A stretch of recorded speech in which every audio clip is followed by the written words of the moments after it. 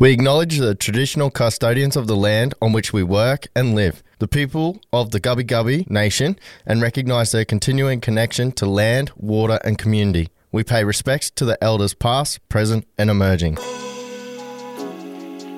Welcome to the Take a Seat podcast. This podcast brings awareness to disability sports and supports. We are talking to experts and athletes with a disability from around the world.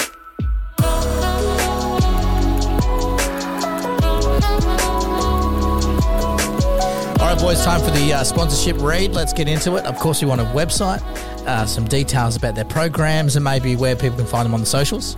Yeah, love it. Well, we'll start off with a website. So www.suncoastspinners.com.au Good. is where you can find all of their upcoming information about any events, tournaments, local programs, where to be and what time. Spot on, Jimmy. Great. Over to you, Cam. Definitely Instagram, Facebook, YouTube.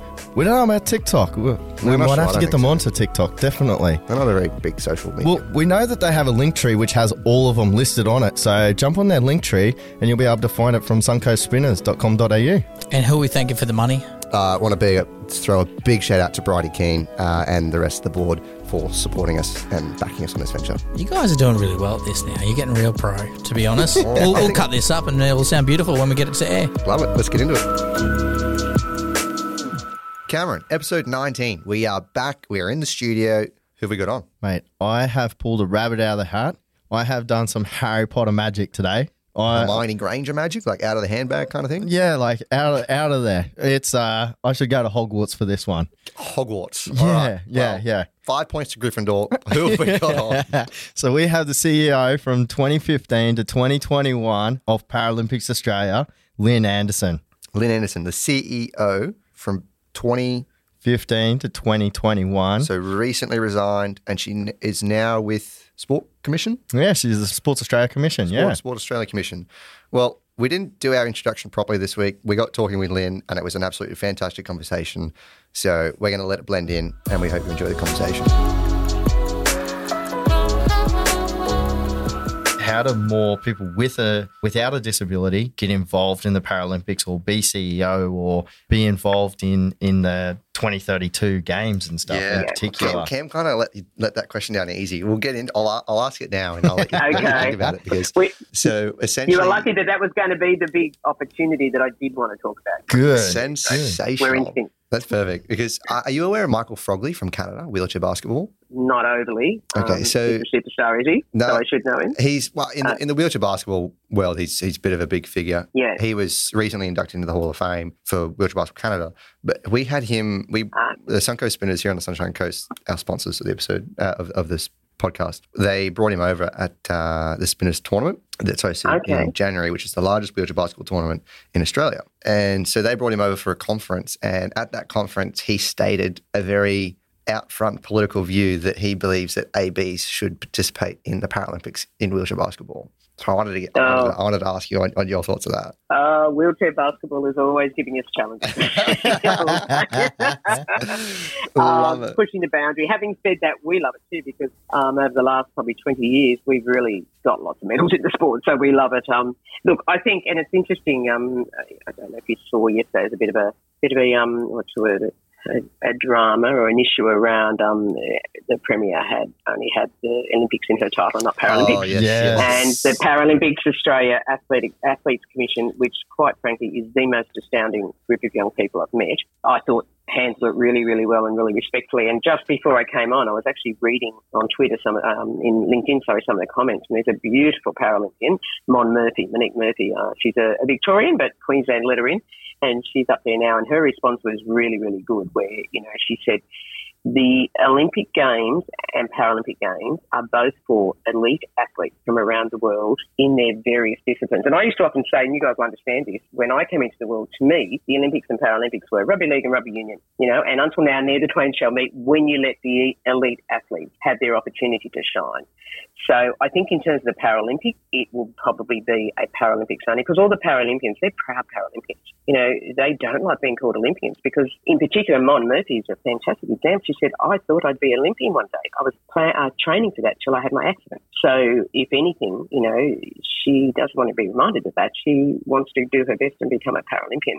But having said that, we definitely know, and you guys are a classic example of that, of mixing ABs and people with disability at a grassroots, at a community level, even at playing in your sport at an international level, is brilliant on all inclusion fronts. Yeah, I just think the Paralympians will stay standalone as they should. Yeah, no, absolutely. We've definitely had that conversation previous with our mindset, and I think I spoke to at the Sports Tech World Conference or series about it, where James and I, when we first come into this, was, well, let's combine them together. And we've had a few guests come on and say, well, if you combine the two together, then the Paralympics will potentially lose a bit of that, be shadowed by the Olympics, but also the whole atmosphere around it and the community and everything that the Paralympics is based off is significantly more than what actually the Paralympics events and the racing and the sports are. There's so much more to it. The more that we've kind of got into this and the more that we've learnt about it, we've realised that, there isn't just okay, let's have one games and combine them all together. It's very much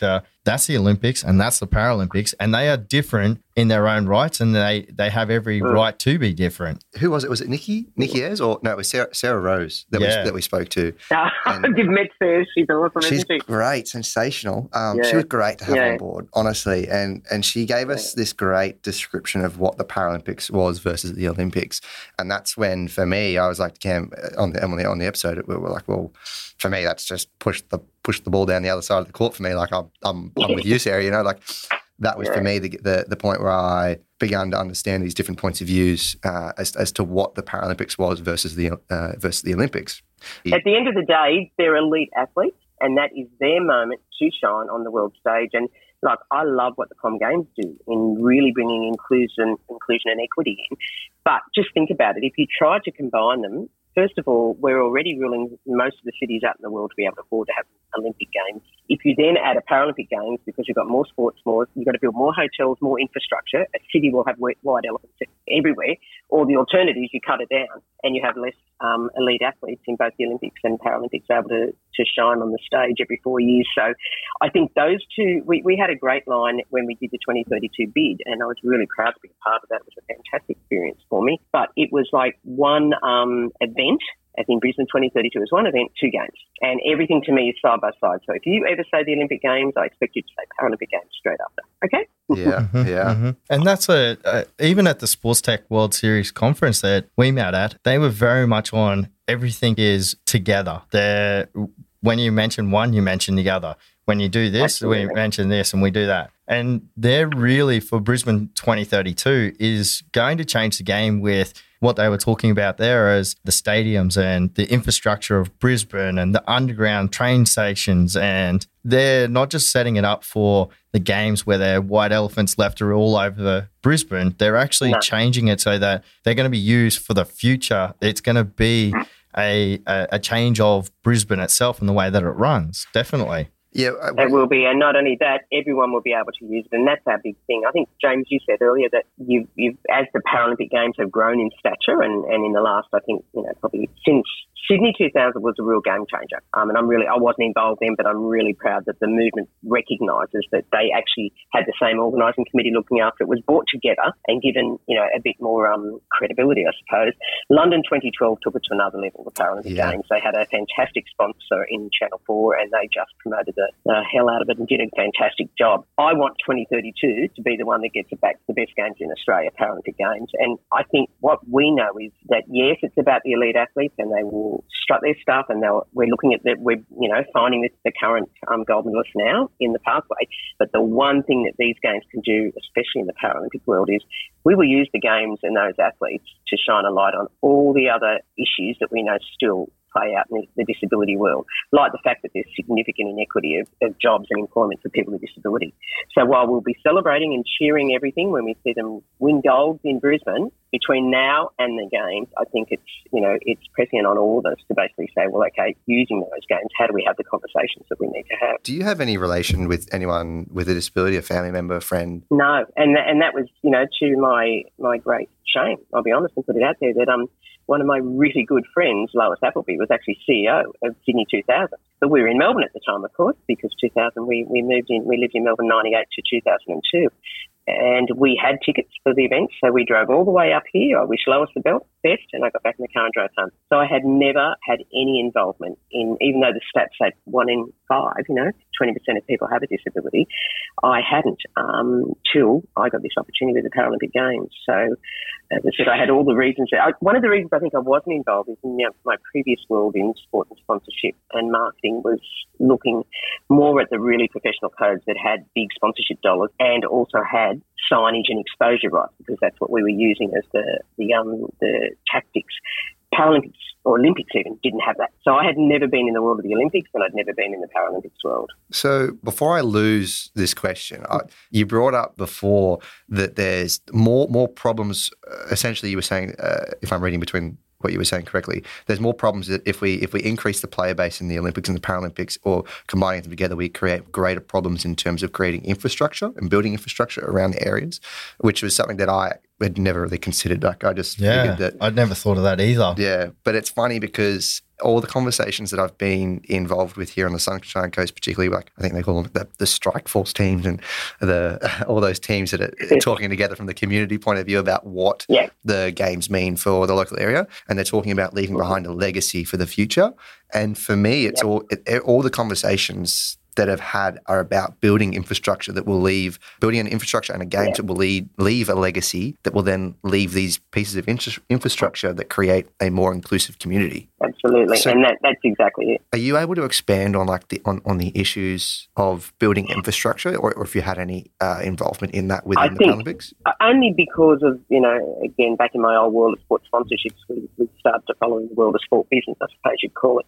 And I think it's become pretty clear that over the last, 20 years or so, that hosting a games in your own backyard is expensive. And there's been mistakes made left, right and centre by a whole lot of people. So the IOC, to their credit, actually recognised that and have issued what they call a new norm. And Brisbane was the first bidding cycle to be under the new laws of the new norm. And I really enjoyed it. I found that they looked at how it was in the past. They recognised that if they didn't change, it literally would just go around London, Australia, America probably, and Japan maybe, the countries that could afford it.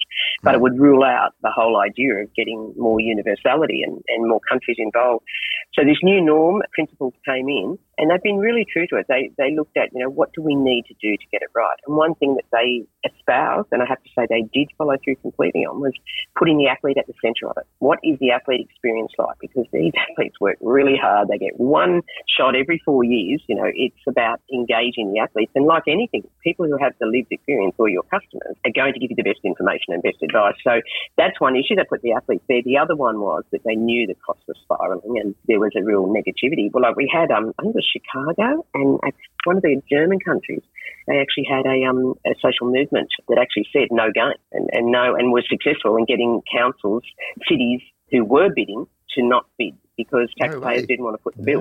Yeah, so they've actually looked at all the challenges and said this is the way we would do it, and I think it played out really well. So, for example, Brisbane had to look at where is the existing infrastructure without building new infrastructure. And if we need new infrastructure, then what's the business case for doing it? So that's why they're looking at, upgrading the Gabba or whatever it might be, dropping in, temporary pitches in some areas. So it was a really good thing that it addressed problems that have happened in the past, but at the same time, I think pulled in the better aspects to involve the athletes, look at the where the movement will be. And it's been a really good process. I think Brisbane will be outstanding. Something that obviously, like you took your role in 2015 and finished up at the end of 2021. And I arguably would say that the two Paralympics that you were involved with were the two hardest Paralympics to ever happen, Rio and Tokyo.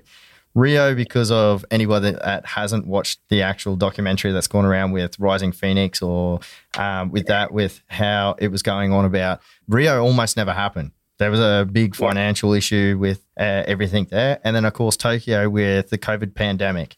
Being the CEO of both of those, and I know that we spoke about it, where you said that you finished the opening ceremony, I want to say, and you and your husband went back to the hotel room and you broke down crying because it was just such an emotional, you put absolutely everything in it to get the athletes there. How was it being the CEO of those two particular events, and exactly what we're talking about, the infrastructure and the movement and building and stuff?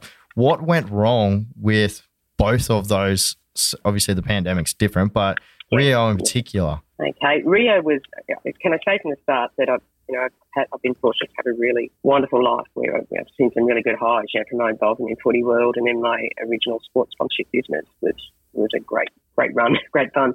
But being CEO of the Paralympic Games was the thing I am absolutely most proud of, and has given me just an unmitigated joy.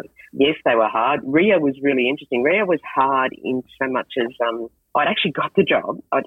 Because my sponsorship business had been a beast, and I got to a point where I was really worn out, as most people do, and you don't see the signs.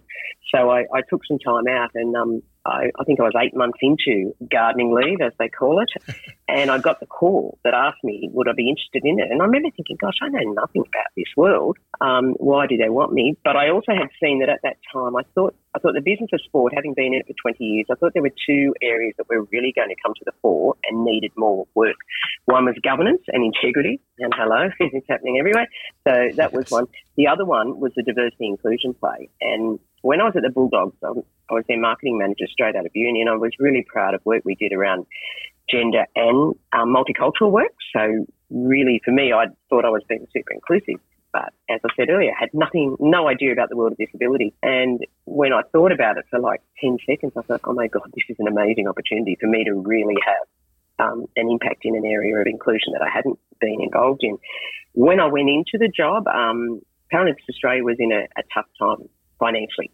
They got, because they weren't getting the level of exposure, etc., the cost of competing in sport were going up. So it was really a tough time. So I sort of had to come in and manage the financial side, but at the same time, pick a lot of the people up in the business, because we'd been, the usual restructures and redundancies that had happened before I got there. So I was more concerned internally, I think, with us, because it was only 12 months out from a game. And I was really fortunate. I had a brilliant, and she's still there actually, Kate McLaughlin is the chef de mission. And I knew she reported to me, but I could just leave her and know that she would get things done in terms of getting the team as ready as we could, given our financial challenges. The Sports Commission were brilliant. They came to the party with a loan so that the athletes wouldn't miss out, because it certainly wasn't their fault. But in terms of the challenges with Rio, when I watched Rising Phoenix, I learnt stuff. So the IPC had absorbed a lot of that pain, and that was the president, Sir Philip Craven, who is wheelchair basketball, and became a great mate. Chris and I actually went and stayed with him and his wife, and we all think our grandkids are better than the others, and we had a really good, really beautiful time with them. But I think he and Javi Gonzalez, who was the CEO at the time, and Craig Spence, the marketing communications director, they basically took it on their shoulders in many ways to work through. So we knew there were challenges, but I didn't know the depth of the challenge till, as I said, afterwards. And obviously they got through it, and we went to the games, and yes, we had to cut back left, right and centre on everything, but you just do it. I think the world of Paralympics are really used to just reacting quickly and being resilient, and, because all of us put the athletes first. And this, as I said, for some athletes, it's their only chance to represent their country, and we're not going to let anything like that get in the way if possible. So it was actually, the story you mentioned earlier, there was another bit further to that. It wasn't just emotional exhaustion, but it was after watching the first 5 or 6 days, Cameron, of sports, keeping in mind we'd never been involved with parasport, we were just overcome with the sheer capability and capacity of the human spirit, to do things that you just did not think were possible. And then somewhere along the line, I remember when it was actually, I think, in the swimming pool. And it was that night, something happened that night. A couple of weeks ago, one of our beautiful wheelchair swimmers, Rachel, she's a Queenslander too, Brisbaneite. Her first game, she won the 50 metres in an extraordinary swim, like the courage and tenacity that she had to win it.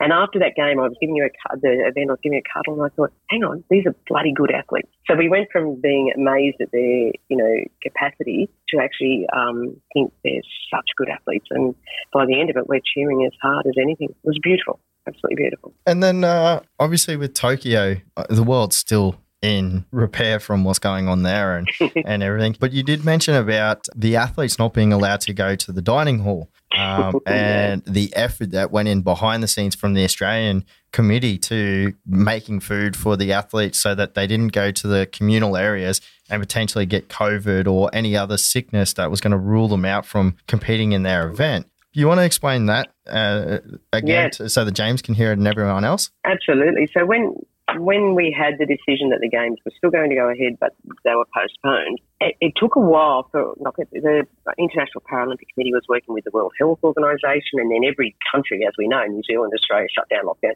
Every country was different. So for a long while, we didn't even know what the protocols were going to be. So we made the decision early on that we have to make our own protocols, and we're actually going to be as tight and tough as it can be, because the last thing we wanted was to take an athlete over there, have done the 5 years of hard work or more, and then not be able to get to the starting line because they'd contracted COVID or because a teammate had, and the whole place was in shutdown. So we had to work really, really hard to just do the planning and strategizing as to where do we think they're most likely to get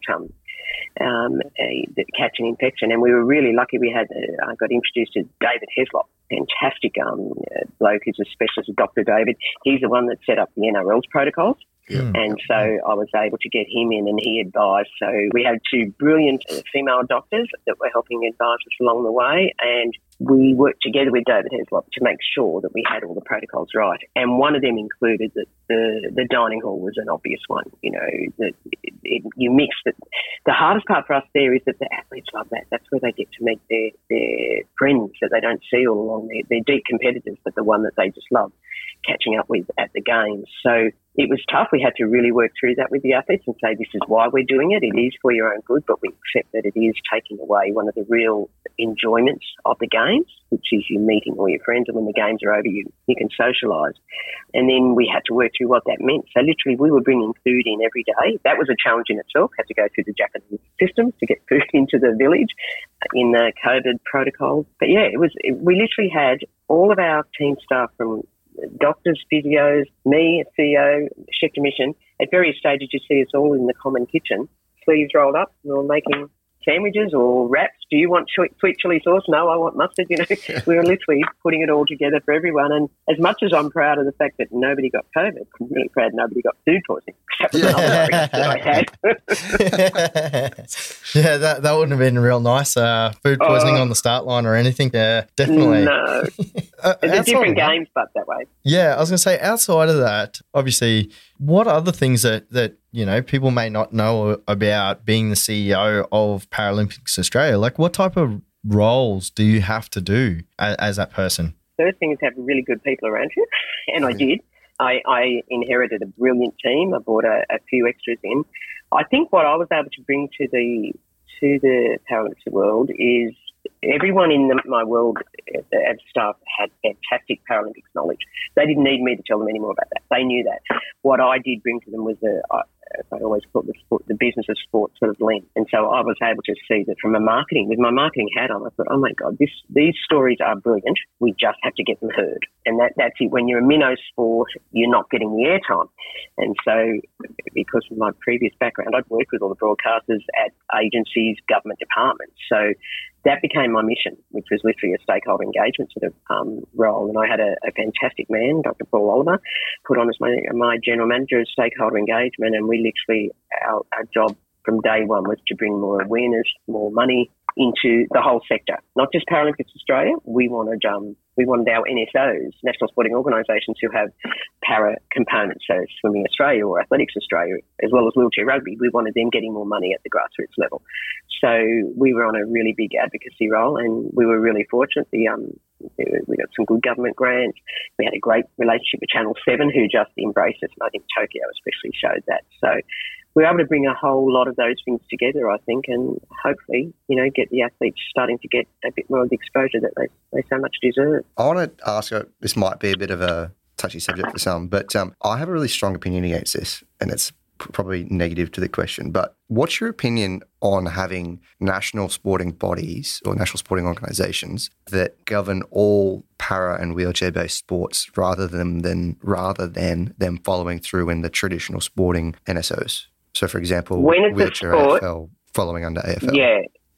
One of the theories and philosophies that I learned very quickly when I came into that I think is espoused from International Paralympics down is that sport knows sport best.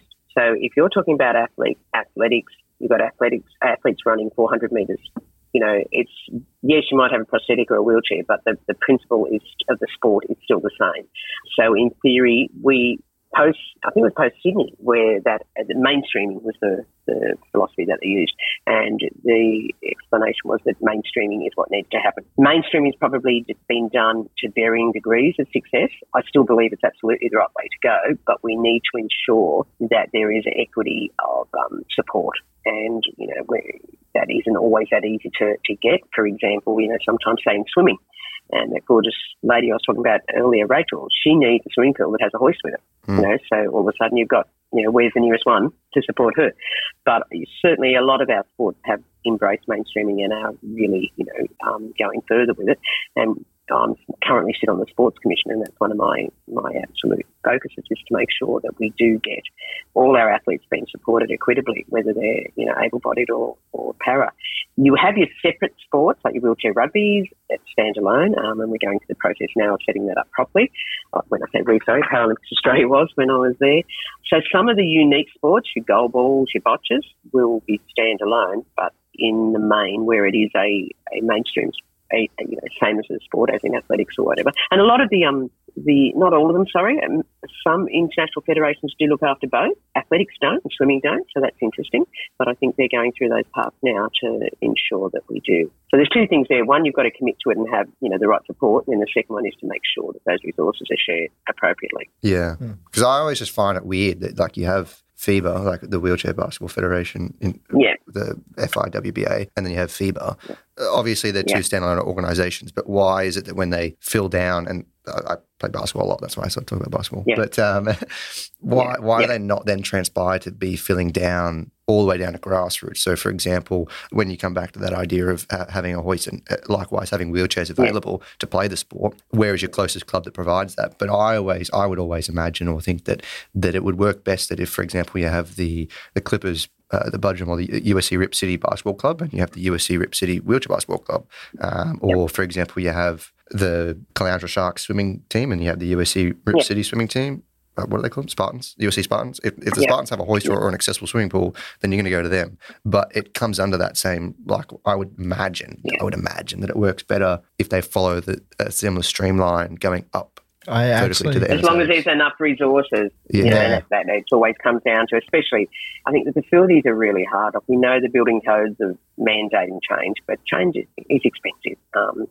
Could they do more in terms of mandating or, implementing? Yes, but at the same time, I do understand that there'll be challenges. But I mean, basketball's a classic Australia. Basketball Australia runs the wheelchairs, the rollers and the gliders, but the international one doesn't. So it's a beast of a world in terms of sport, in mainstream sport, let alone with the para side. But I think as the Paralympics are really growing in stature and respect and reputation, I'd like to think that, the able-bodied sports that haven't currently got us will actually say, you know what, there's something of value here and come on board. Yeah, I think Wheelchair AFL are doing it really well. They're getting behind the wheelchair game fantastically. They're heaps of support at it. The Take a Seat podcast is in your ears thanks to the Suncoast Spinners. The Suncoast Spinners are a wheelchair-based sporting club. They run social inclusion programs, including but not limited to basketball and rugby. If you want to get involved with the Suncoast Spinners programs, you can just rock up at Mergen, Morayfield and Sippy Downs on Wednesdays, Fridays and Saturdays, or contact them on Instagram, Facebook or their website www.suncoastspinners.com.au. The Suncoast Spinners programs are for people of all ages and abilities. They're looking for players, officials and volunteers to help with all of their programs.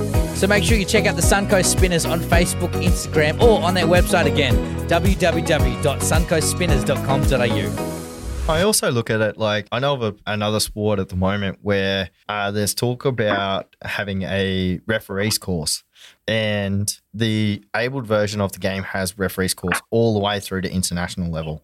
Talking rugby league? Hey? You talking rugby league? I am actually, yeah. I was trying to be diplomatic here. You outed him. Just say it. Alrighty, so now that everyone knows, rugby league has a referees course all the way through to international level. What is being said right now is that they're trying to get a wheelchair rugby league's certificate or referees course, and the course had previously been done, but it's recently been taken away. What has been said currently is that NRL will not put on a wheelchair-based referees course right now because the fundamentals of the sport of refereeing at rugby league are the same. So everyone has to do the level 1 referees course for abled league to be able to referee wheelchair league. Where I don't like the fact of that is that the abled league is played on a field. It is mod footy. They have tag footy. They also have a few other variations of the game within that module, but they will not put a wheelchair element into the module right now.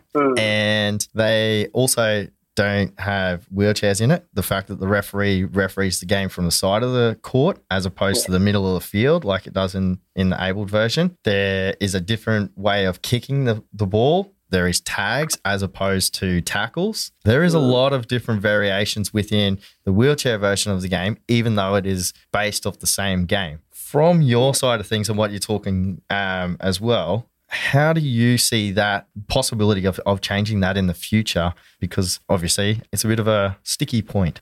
It is, and it sounds things. I don't know enough about the referee's course, so I'm commenting very loosely from the sideline. But in theory, no, that's all right. In theory, I could see that if there was time to think about and put resources into it, if they do an overarching umbrella sort of course, because there's values, etc., that you all have to learn and be as a referee. I guess there'd be consistent values, consistent teachings there. But if they had a module so that you could actually have the rules and the different nuances around that, then maybe it could fit in as part. So if there's 6 subjects that you study, maybe it's one of those. I don't know. But it's the good analogy I've got there is with coaching.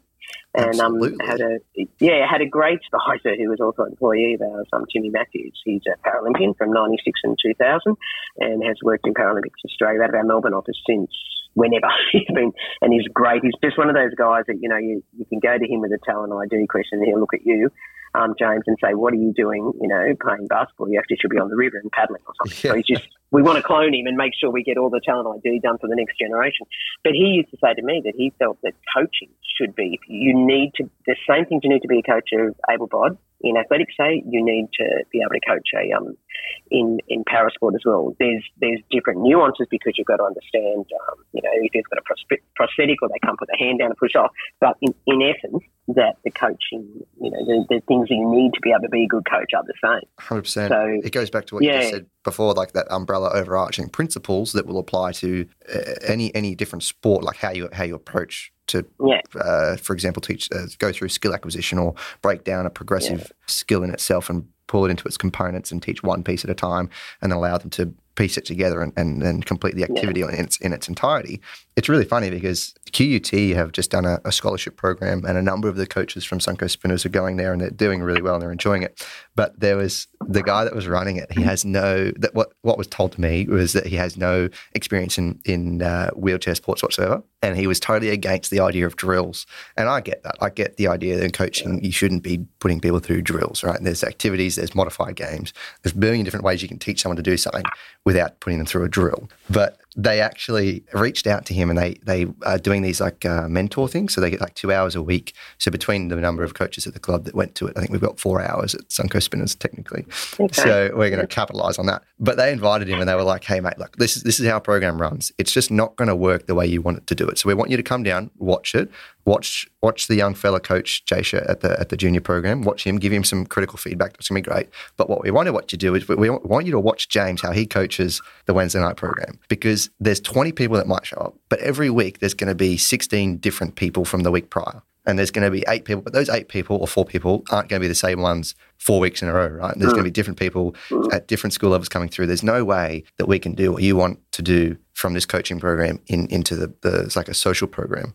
So what's Paralympics Australia doing to promote sports and then find the next athletes for 2032? It's a combination, not just Paralympics Australia, and it's very much topical. I think I mentioned to you earlier that we have a complex stakeholder map in the world of any sport, but especially parasport. So you've got Paralympics Australia, but then you've also got our Sport Australia and the AIF, and then you've got the other institutes of sports, the National Institute Network. They're all in every state. And then you have all your NSOs. So at the moment, through through the AIS, we're actually doing some really good work involving all of those stakeholders and pulling together a national high-performance plan. Sorry. That is National High Performance Plan. Yeah, sorry, I said athletes, but Okay. I meant coaches. Oh, sorry. Coaches. Well, coaches are actually part of it. Yeah, so coaches that we just launched, again, it's with the Sports Commission, launched a couple of really cool modules on sports coaching, including some that start from the grassroots up, so that we're actually, what we're trying to do is get rid of, we all know the negative coaching experience that has harmed kids along the way and kicked them out of the game. So we've started at that level, turning it around and saying, put the athlete or the kid, the player at the centre of the coaching and make an enjoyable experience, etc. So through the Sports Commission, our role is to add capacity and expertise to the whole sector, whether it be from grassroots rugby league clubs right up to a place like Paralympics Australia. The more we come together and map this high performance plan, which would include talent ID across athletes and coaches, which would include, what's the latest research, what's the best technology that we should be using, wheelchair propulsion, what's the latest studies. So we're trying to bring a really cool national flavour to that, which hasn't really happened. 2032 is the guide North Star for all of that. And then what we will see is, I'm sure, all the various components of that coming out. Like QAS were fantastic. They were out of the box almost a minute after it was announced that we had Brisbane, with their U for 32 program, where they've gone around the whole state. And it's targeting para athletes as well as athletes, but it's essentially who's the next athlete that's going to represent Australia in Brisbane. So it has to happen now. Like 10 years is barely enough across everyone. But I think the more we come together as a sector and share best practice. So again, at the AIS, we're doing some really cool work in terms of engineering, innovation, technology. Just for Tokyo Games, Maddie De Rosario, who's just a rock star, I love her to bits. She did, we had work that would help with her gloves. So gloves, wheelchair dynamics. There's so many things in parasport in particular. The gloves were done on 3D printing and just put out. Like there's just lots of really cool work happening, which is what we saw a bit of at the conference. Yeah. And I'm really happy that you spoke about Maddie, because I grew up with Louise Savage, knowing her, like watching her on the stage and everything. And I've actually shown James a photo where I was a young, inspiring sprinter and got to meet Louise Savage. Yeah. And I was really... Cameron sprinting? Yeah, it's being so short. Yes, I know. But I've got this. Going there. I got this photo. One of the photos is actually on a grass field, and we were up in Toowoomba, and Louise actually pushed her wheelchair out onto the grass and made the event happen, and was just an unbelievable person. And why I bring her and Maddie up is athletes with a disability that become coaches, or people with a disability that want to become a para coach, and the coaching pathways, which is what James has already spoken about. Wheelchair rugby in Canada, every player that plays for Wheelchair Rugby Canada must go through the coaching course. Is that something that's possible here in Australia? If it's the way they want to go, I have no doubt that they would be doing it. I wasn't aware of that, actually. Funny, those athletes' names you just said. I've just been in Melbourne. Dylan Alcott gets field access, has established a program. It's called WILD, Women in Leadership Development. And I was as a mentor to that program. And I've been with Paige Greco and Carol Cook the last few days, just trying to sort of bring them into the loop. So, look, I don't... And actually, Shay Graham was also on it, who was our first female wheelchair rugby player. I'm really pleased to say there's now 3 going away tomorrow, including Ella Savilja from Gold Coast. So in terms of that coach, I'm going to ask that question, mate, because I honestly don't know that. But I certainly think one thing I do know is that, again, through the Sports Commission, we're really trying to target athletes who are getting close or transitioning out who are interested in coaching and give them, hopefully, opportunities to go through. So it's got to be in conjunction, obviously, with their sport. But we think there's a huge opportunity there. I already know of a few athletes that I know are on the end of probably won't go to Paris. If they do, Paris will be their own. But I think they're really keen, and we need to make sure now that those opportunities are there. They haven't been there in the past, particularly in para sports, I think, but we're really conscious now of opening them up. I also, with Canada, again, they have the sledge hockey, and they do this very similar type of program where para athletes become coaches. And I was watching a particular woman coach, and she was doing an interview, and what she said was, it's great, I can coach and I love it and whatever else, but they make accessibility for the players, but never for the coach. the coach's box is always upstairs, or it's always on a lip or whatever else. And I can never get into the coach's box. So, that was her biggest thing was, we can coach the people. We can get them to be referees. We can get them to be athletes and whatever else. But we're not thinking about the accessibility or the avenues to be able to get people to coach and be the same likewise experience as an abled coach. And that's something that James and I are really trying to hammer down is like for like. Yeah, it's not going to be the exact same experience, but how do we make everything the like for like experience? Something that we got to ask at Brisbane for the Brisbane Games at the conference as well was Corey, who was there with us and part of episode 5 in our podcast. He says, he wants to go to a stadium and watch in the front row and also take more than one companion to watch a sporting event with him. Yeah. But no sporting venue in Australia has the accessible front row experience for someone in a wheelchair or with a complex disability, which was very interesting when you tie that in with coaching and then accessibility and going forward for 2032. I think you've already touched on how different Brisbane's going to be. I mean, I think there's a concept called universal design that I had never heard of till I got into the Paralympics Australia world. And I just, think I actually use it across my whole world now. I don't even I got it from facilities and infrastructure, but I actually say to, like this week when we're talking about solving the challenges of people with disability having employment, I said start at the very beginning, thinking of it. Don't add it on as an ad hoc because as you'll find now, you add on a accessible path to get into a stadium, but as my wheelchair friends tell me, that they end up wheeling an extra 3Ks just to get into the venue because they've got to go around and about and have the right slope. Yeah.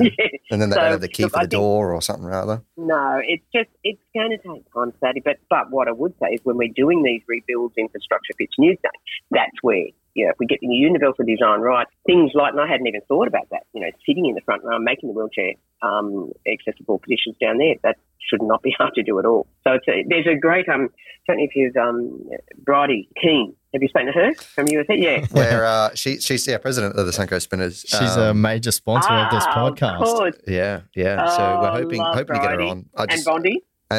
Well, he's just flying out everywhere. You can't get the guy. Tomorrow, yeah. I can't even get him to come to our local program. A Raiders fan. He is. I actually ran into him randomly when I was down in Sydney at a camp. We went to the Tigers-Raiders game, and I was like, is that Chris?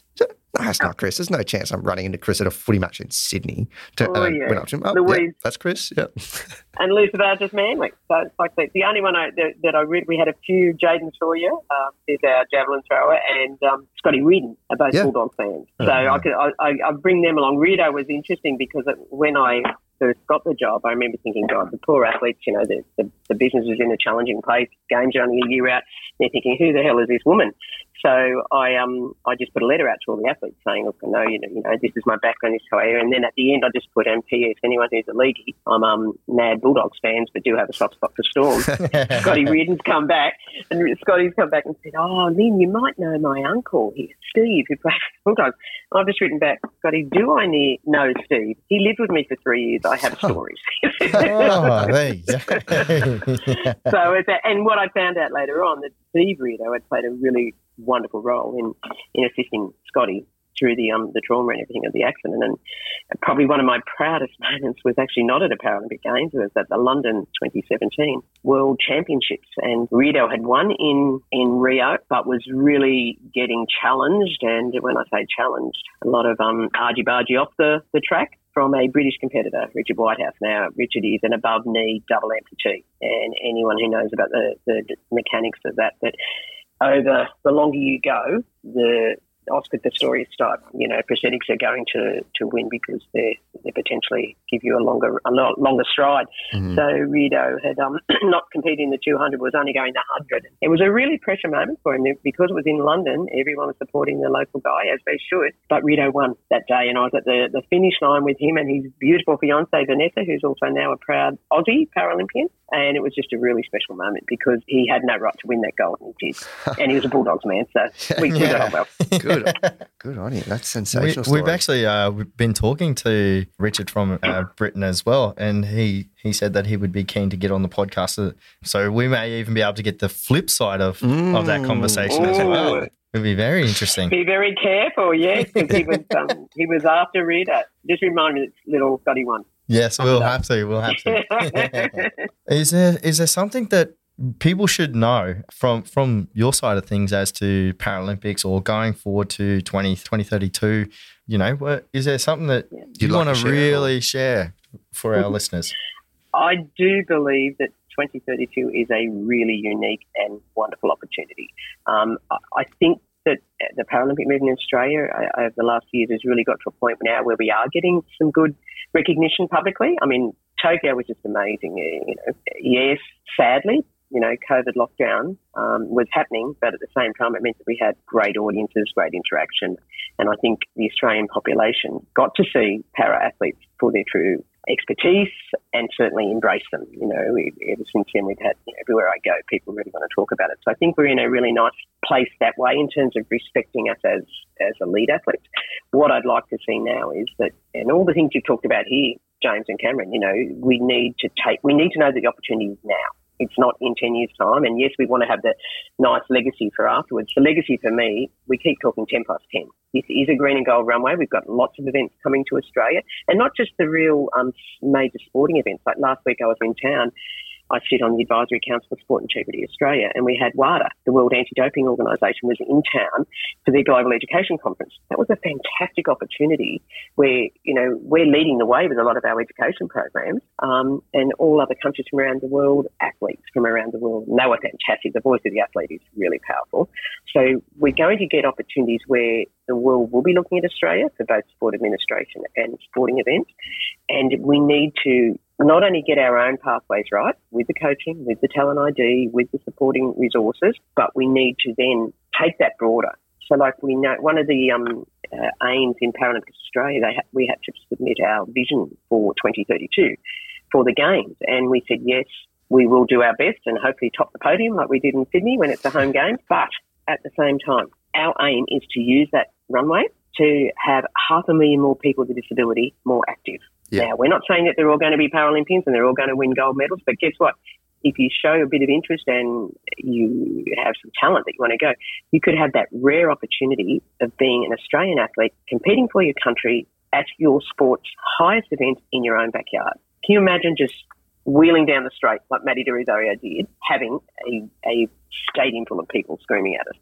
So there's that opportunity to use that to get more people focused on health outcomes. There's an opportunity to have this conversation. As I said, the stats of people with disability in employment, they were telling me, have not improved for 28 years. We'll do something about that. That's just not good enough by a long way. The Queensland government have got a really good disability action plan. Let's make sure that we're ticking all of those boxes, because the conversations will now be had, because more media opportunities will come up for our Paralympic athletes. So I think for all of us who are sports fans, it is a great opportunity to just embrace the chance to do more in our backyard. Volunteering has fallen off, obviously, in COVID times, and the Sports Commission, again, just launched a really good program trying to encourage more. We want to have an Aussie volunteer army like they did in Sydney. Remember, the Sydney Volleys still wear their shirts proudly. Well, let's replicate that for Brisbane. So there's so many things we can do that are for the benefit of all Australia, not just, as I said, winning medals, which we will do plenty of, I have no doubt. One thing you just said then, which I really love, and it goes back to the comment I made before.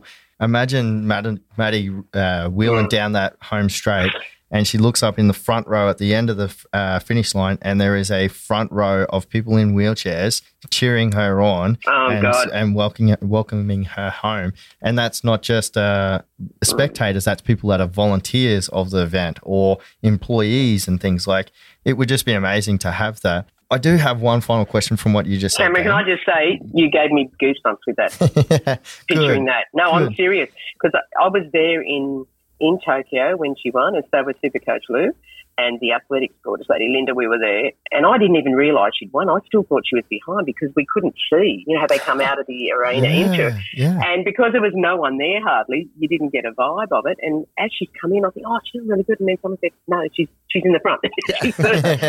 And so when she crossed that line, but that would be absolutely amazing. Yeah. We'll have to work on that. The one question I did get from what you just said, how can people with a disability be employed in 2032 at the Paralympics or leading into it, getting those jobs and getting that employment rate better from now right through to those games? I would encourage everybody to apply. I think there's always a challenge where people are not necessarily putting their hands up. Apply for these jobs because they need to be accessible. The 2032 employment will start ramping up, but they're looking for CEO now, the few senior roles, but say 4 to 5 years out, they're really going to ramp up in terms of all the resources they need. And given the mandate that we have in terms of improving, outcomes for people with a disability off the back of 2032, there definitely will be opportunities there. Volunteering will definitely be absolutely ramped up because we need an army of them. So in terms of employment, I would just really encourage people to be actively looking for those opportunities. And I think sometimes that's the hardest part. What makes people stand out on a resume for a Paralympics Australia employment perspective? The best person for the job. I would like to think that everybody looks at that, doesn't see anything other than capability, expertise and experience. And then we ask the question, do you have any needs in terms of coming into the office? And we went through that at Paralympics Australia. Sadly, when I got there, we did great stuff externally facing for our athletes. But we had one person out of 25, 30 with a disability in the office. And then when I went through it, we looked, we didn't even have a ramp at the front door. Our office was at Homebush, Sydney Olympic Park. It's bad enough for an able-bodied person to get there by train because you've got to change at Lidcombe and wait to go one stop. So for a person with disability, we hadn't mapped the journey out. So we've gone on the front foot, and actually we went to our athletes to try and encourage more as well. So I think, I'd like to think that doesn't matter. Just at the forum I said I've been to in Melbourne with Gillian Alcott's group, there were a lot of really good recruitment companies there, including Randstad, I'll call them out, really actively pushing the disability inclusion side. So I would like to think that other, off the back of the federal government's, initiative from a few weeks ago on jobs, that I'd like to think that carries through. And recently we saw the announcement of the amazing Kurt Burnley as head of the NDIA. I'm really hopeful that the disability inequities will start to be addressed. I'm sure his involvement will do wonders, yeah.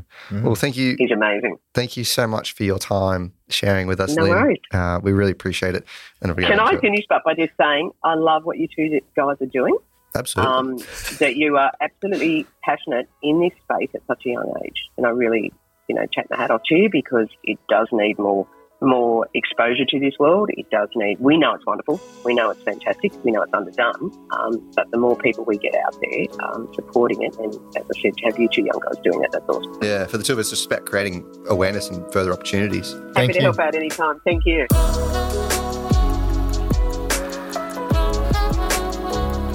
Thanks for listening to this episode. We appreciate you rating and reviewing the podcast, but most importantly, sharing it with people you think it will impact the most.